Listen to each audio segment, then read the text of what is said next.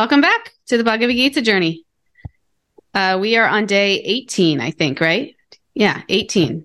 Nice. And we are at chapter 2, verse 16, I think is where we will start. I'm here with my friends Chaitanya Charan, our teacher, and Balaram in Atlanta. So excited to get back into this with you guys today. Our last session, we talked a lot about tolerance and just tolerating pain and distress as a way to get to the sweetness. So with that, CC, you want to bring us into text 16? Yes, sure. Okay. So now Krishna has talked about specifically the difference between the body and the soul. Now he's saying that this is just not a difference between body and soul. This is actually a vision of all of reality divided into two categories. So, na sato vidyate bhavo, na bhavo vidyate satah, ubhayor api drishtontas, tvanayos tattvadarshibhi. I think that's you. Those who are seers of the truth have concluded that of the non-existent, the material body, there is no endurance, and of the eternal, the soul, there is no change. This they have concluded by studying the nature of both.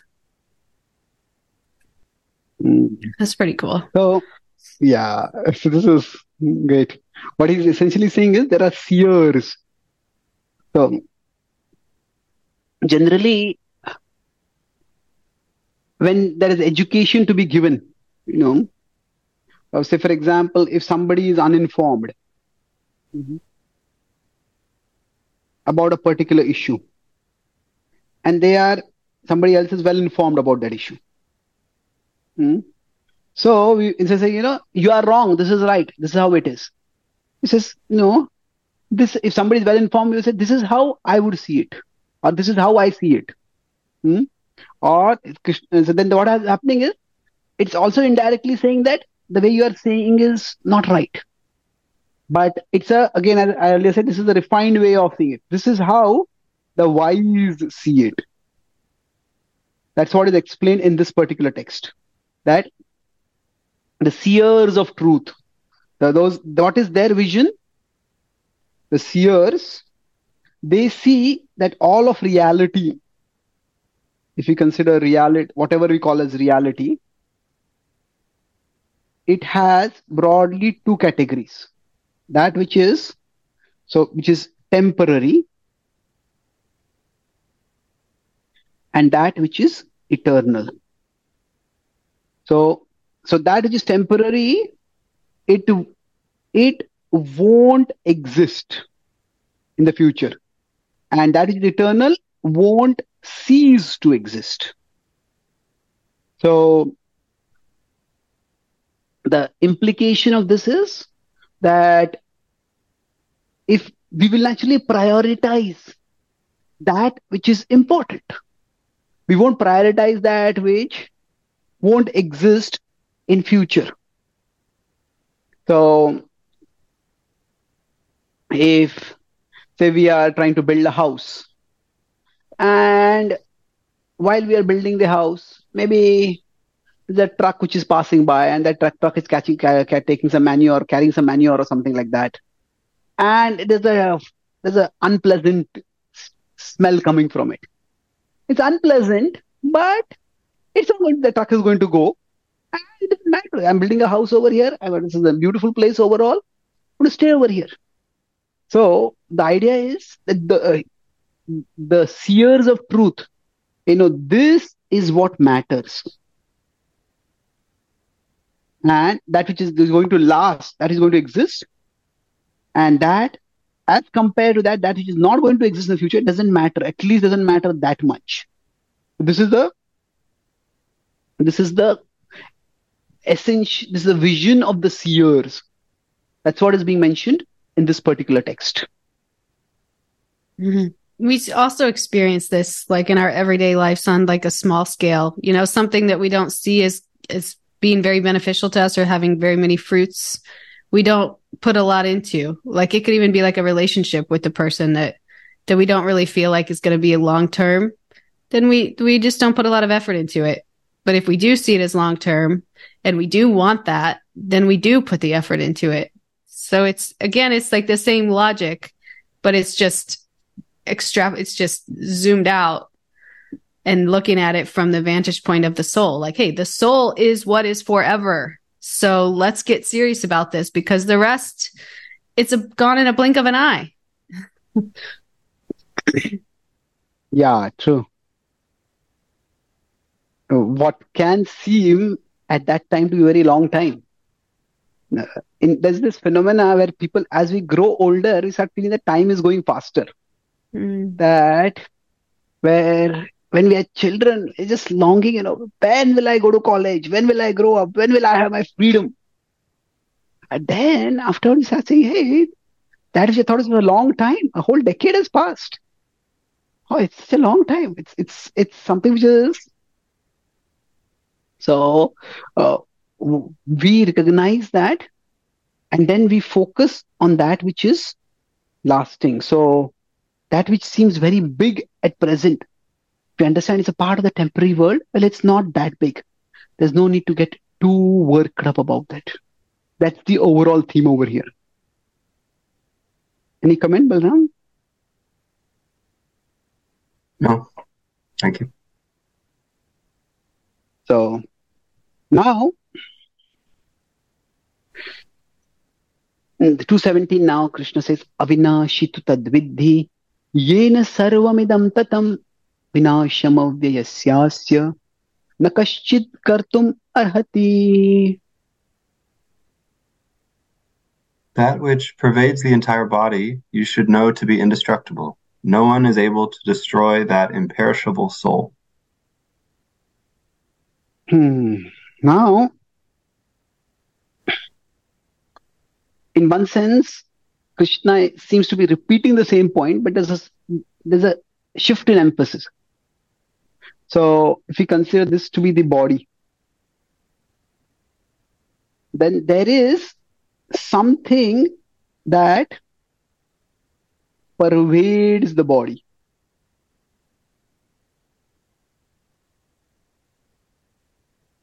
Now, what pervades the body? This is the body. What pervades it? It's pervaded by consciousness. So right now I'm sitting here and say if the AC is a little too cold, I'm feeling cold. Or maybe only a part of my body, my neck is feeling cold. Say. So what is there? There's consciousness which is aware of it. So if we are smelling something, what is it? It's consciousness. So consciousness pervades the body. And that consciousness is coming from the soul. So another way to understand this could be this is the soul. And from there, the body is there. So from the soul, the light of consciousness comes out. So we could say that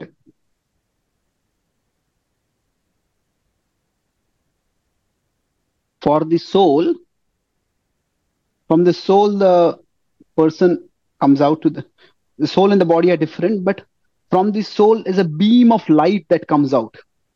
That's like the consciousness.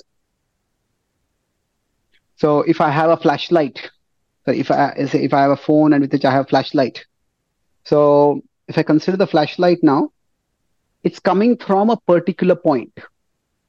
So the point from which it is coming is the soul. And when it comes out, it spreads. So the area over which it spreads across the body, and then through the body, it goes outward. It radiates outwards. So that, Krishna is saying, is enduring. It is everlasting. It is something which is permanent. So from the soul, consciousness comes out to the body. So the consciousness itself is eternal. And then its source of consciousness, that is also eternal. So the soul is localized. The soul, it is explained that it is situated generally in the region of the heart, but it's not exactly situated in a physical location because the soul is spiritual. But from there, its energy pervades all over the body. So that consciousness is actually the symptom of the soul that you, Balram, you had mentioned earlier. No, it isn't asked, Arjuna doesn't debate the existence of the soul. Yes, because that was already accepted in that culture. But still, this is a reasonable inference to make. Even in current science studies, consciousness is one of the biggest mysteries. In fact, I think the Science magazine will publish on one of its anniversaries.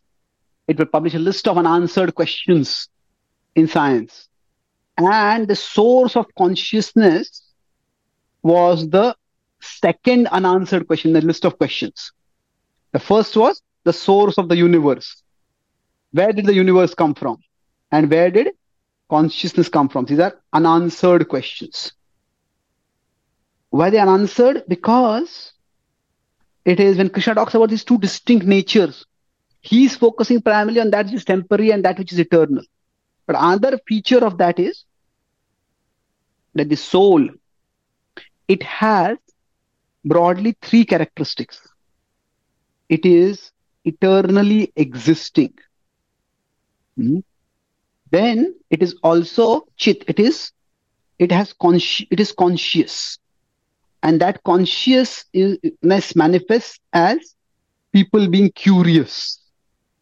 And then it is joyous, ananda. And that manifests as our search for happiness.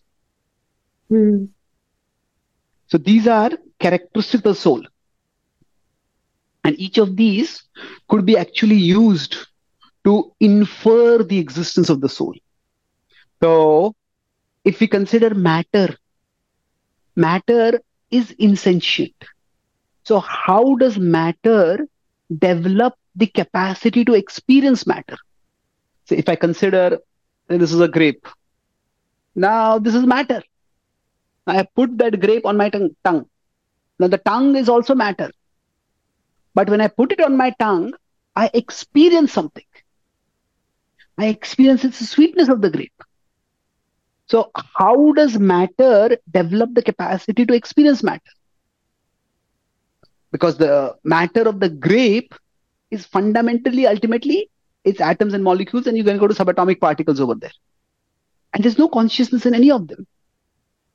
The tongue is also ultimately, it is biology, but biology also, it ultimately goes down into the building blocks to the same atoms and molecules and fundamental particles.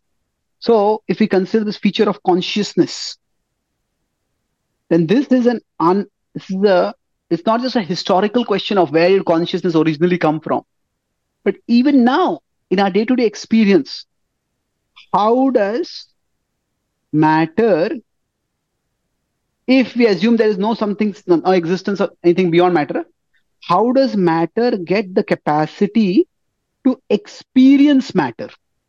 Hey, this is delicious. It's not good. So that consciousness, the Gita says, it is coming from something beyond matter. It is coming from the spiritual core within us. It is the soul. So this is one symptom of consciousness. Yeah. Sorry, one symptom of the soul. This consciousness is a symptom of the soul. Yeah, it's going. Because when you think about it, when we're going through our daily lives, if we really lived like we knew that we had a soul and the soul is eternal, then we would probably make different decisions a lot of times than we do, because we make other decisions. Like when we know that something has long lasting benefit, it's easy for us to make that decision. Or if we know we want to invest in something long term, then we show up more for it. But with the soul, the fact that we don't always do that, it shows that sometimes we're a little bit out of touch with like the acknowledgement that it is real and it's eternal and it's inside of us. So what you're saying now is like a way to almost connect with it, to understand it, so that we can connect with it. Like that consciousness we feel, just like that flashlight analogy, that was really cool. Like that consciousness that we feel emanates from the soul and is what lights up the body. That is the soul. So it's almost like if we could go through our daily lives, like just noticing that, reiterating that, trying to realize that, it might make these things, it might elevate our consciousness a little bit, make it easier for us to connect and to live from that place. Like we know we have a soul, we know it's eternal. Yeah, true. There are two ways of looking at it. It's I was speaking of one thing and you're speaking of another thing, both are related. That from an external perspective, I only see the body. So if I am observing somebody else or myself, so from the soul, when consciousness comes out, then I can infer that there must be something beyond the body. When I see consciousness in someone, when I see consciousness in myself, I can infer that there must be a soul. Now, so this is more like a outside in approach where I infer the existence of the soul. Now, what you are talking about is more like an inside out approach, that I know that the soul exists at one level. And if I knew that, then what would happen is I would be conscious of what I am conscious of. I would become more conscious of my consciousness, because this is my essential energy. Where am I investing it? Now, do I really want to spend my consciousness in griping or whining about small things?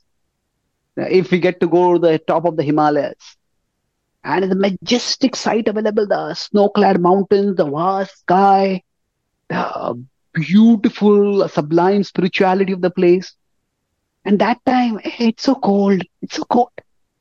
Well, do you want to gripe about that now? Forget it. There's something much bigger over here. So if we understand that the foundational spirituality of our existence, then naturally we'll become more conscious of what we are conscious of. And then we will naturally prioritize. Any comments, Balram? Yeah, when you drew the very first diagram about such a tiny thing with the blue, I like to use the blue color. Such a tiny thing, right? 1/10,000th human hair is enlightening the whole body. It made me think of Luke Skywalker in Star Wars, and how just one person, his spirit is able to pervade not just the whole rebel force, he's inspiring all the rebels, but the entire galactic empire. And you talked about how science wants to know about consciousness. And I thought that Darth Vader must be very curious to know what this spirit is, because he's built this whole empire and yet he can't put a box around it. But Luke Skywalker understands it. And so much of the story is the magical mystery of this light. It almost seems inevitable. Yeah, yeah. I think Yoda also says that one time when after several of the Jedi are killed, that we are not these fleshly bodies. Luminous beings are we. So that idea that there's something beyond, that is there in not just in spiritual cultures, but it's also there in pop culture. So, I was mentioning about these three characteristics of the soul. So let's talk about the other two also quickly. So here I also said that it is eternal. It is eternal, it is conscious, and it is joyous. So we'll see that each of these are reflected. Say, for example, we all have a longing to live. And not just live, but to live forever. So now where does this longing come from? If we are simply material creatures, then where would this longing come from? Because nothing in the material world exists forever. And yet, we long to exist forever. So the huge mountains, even the earth itself, nothing is going to live forever, then why this longing to live forever comes? It's as strange as, say, some child living in a remote tribal African forest with no connection with the world, and suddenly that child one day says to his mother, Mom, I want a pizza. What's a pizza? How do you know what is a pizza? There's nothing in the environment that could even give an idea of something like a pizza to the child. The child has that idea. That means something is, where does that idea come from? It's a mystery. So like that, nothing from our outside lives forever. So where does our longing to live forever come from? It comes not from our outside, but from our inside. There is something within us which lives forever. And that's why we also seek to live forever. And similarly, if we are just, so it's not from outside, this longing, it comes from inside us somewhere. And same way, this point of being joyous. If we were just biological robots, designed to survive and reproduce, then why do we seek pleasure? Quite often, we seek pleasure even at the cost of risking our life for it. So if we just biological robots designed for survival, as biology would have us believe, then why do we have this longing for joy? So that also points that there is more to life than just surviving. We want to be thriving, and thriving is not just we reproduce physically and all those things. It's that we want a sense of meaning and fulfillment in our life. So this joy, it can come at various levels, but ultimately it comes through meaning, purpose, and fulfillment that comes through all of those. We'll discuss this later, but this all indicates that there is more to our existence than our body. And that's what the Gita will point us toward gradually. So any reflections, or shall we stop? It's really what you're saying now is like further proof that the soul exists, like these things that we already, all of us, like innately feel like that we will live forever and that we need deep meaning for purpose and fulfillment in life. You're attributing that to the soul and therefore proving its existence. Yeah, I'm not sure that it can be proven. Proving is a little strong word. I would say that there are pointers to it. We can infer its existence. Sure. Okay. Yeah, because ultimately proof is something which has to be in everyone's heart. Right. There's a difference in there's evidence and then there is proof. So the many evidence, as you can have evidence 1, evidence 2. We can have multiple lines of evidences which lead to proof. So the proof has to be in every individual head and heart. That's such a nice. Each one of us. That's like realize. That's like when we realize it. Yes, exactly. So what we are doing is we are giving some logic and reasoning over here to infer that. But it is ultimately to be realized. And the Gita will talk about various processes for realizing the soul also in future. Wow, thank you for that. So Balram, any comment or should I finish? You can finish. Thank you. So we discussed today about 2 texts. That was 217 and 18. So in 216 and 17, talk about the 2 natures, matter, and we talk basically about the vision of the seers. The seers, how they see there are 2 natures, and one is eternal. The spirit is it lasts, and matter doesn't last. So therefore, focus on spirit. That's what the wise do. And then, based on that, we talked about how the soul's existence can be inferred. Gita says that the soul gives out its energy of consciousness, and that consciousness pervades the body. So if we look at our own functional behavior as it manifests, we talk about flashlight and light, the beam of light as an example for this. And from our functional behavior, we can infer the three characteristics of the soul. We want to exist forever, and where biologically speaking or materially speaking, that longing has no explanation. Material analysis, why should nothing last forever? Why should we last forever? Then we are all curious. We want to know. So how does matter experience matter? That's a big mystery. Because all matter is just made of fundamental particles which are not conscious. And then we are joyous, we are pleasure seeking. So where does this longing for meaningful, we don't just want just physical titillation, we want meaningful happiness. So where does this come from? All these we can say are pointers to the non-material soul, pointers to the soul within us. And in this way, the existence of the soul can be inferred from our daily observation. Thank you very much. Thank Hare you. Krishna.